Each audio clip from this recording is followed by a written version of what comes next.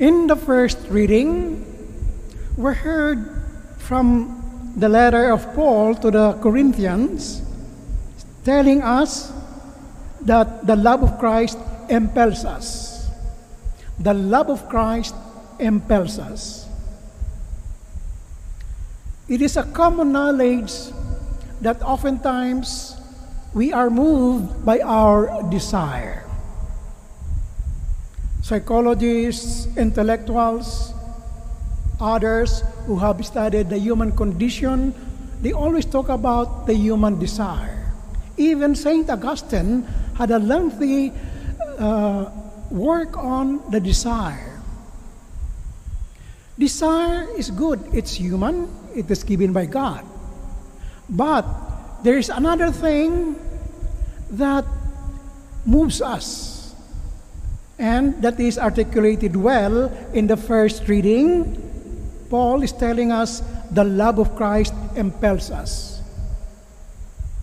It is the love of Christ, something coming from outside of ourselves that moves us to move towards Him, towards what God is promising us, heaven, His kingdom. When we are unable to distinguish between the pure human desire that is seeking the fulfillment of our own ego, our own self-interest, our own narcissistic tendency, we will be led astray. But when we have enough time for God, we will know the true reality, the true meaning of the phrase given to us by Paul, that the love of Christ impels us. The fundamental attitude that makes us discern, to know which movement we have to obey in order to attain true happiness, is modeled to us by Mary, as we heard in the gospel today.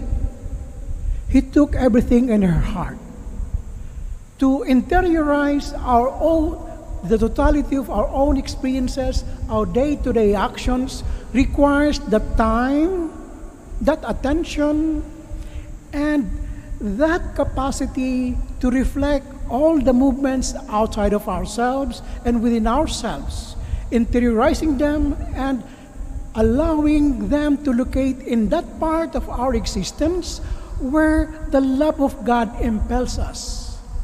Only those who have experienced this will know what it means. All our movements move by desire. Our movements, occasions given to us by God, so that gradually we will become aware that He is calling us, that He is impelling us to move towards the Father, so that we can really go to His kingdom.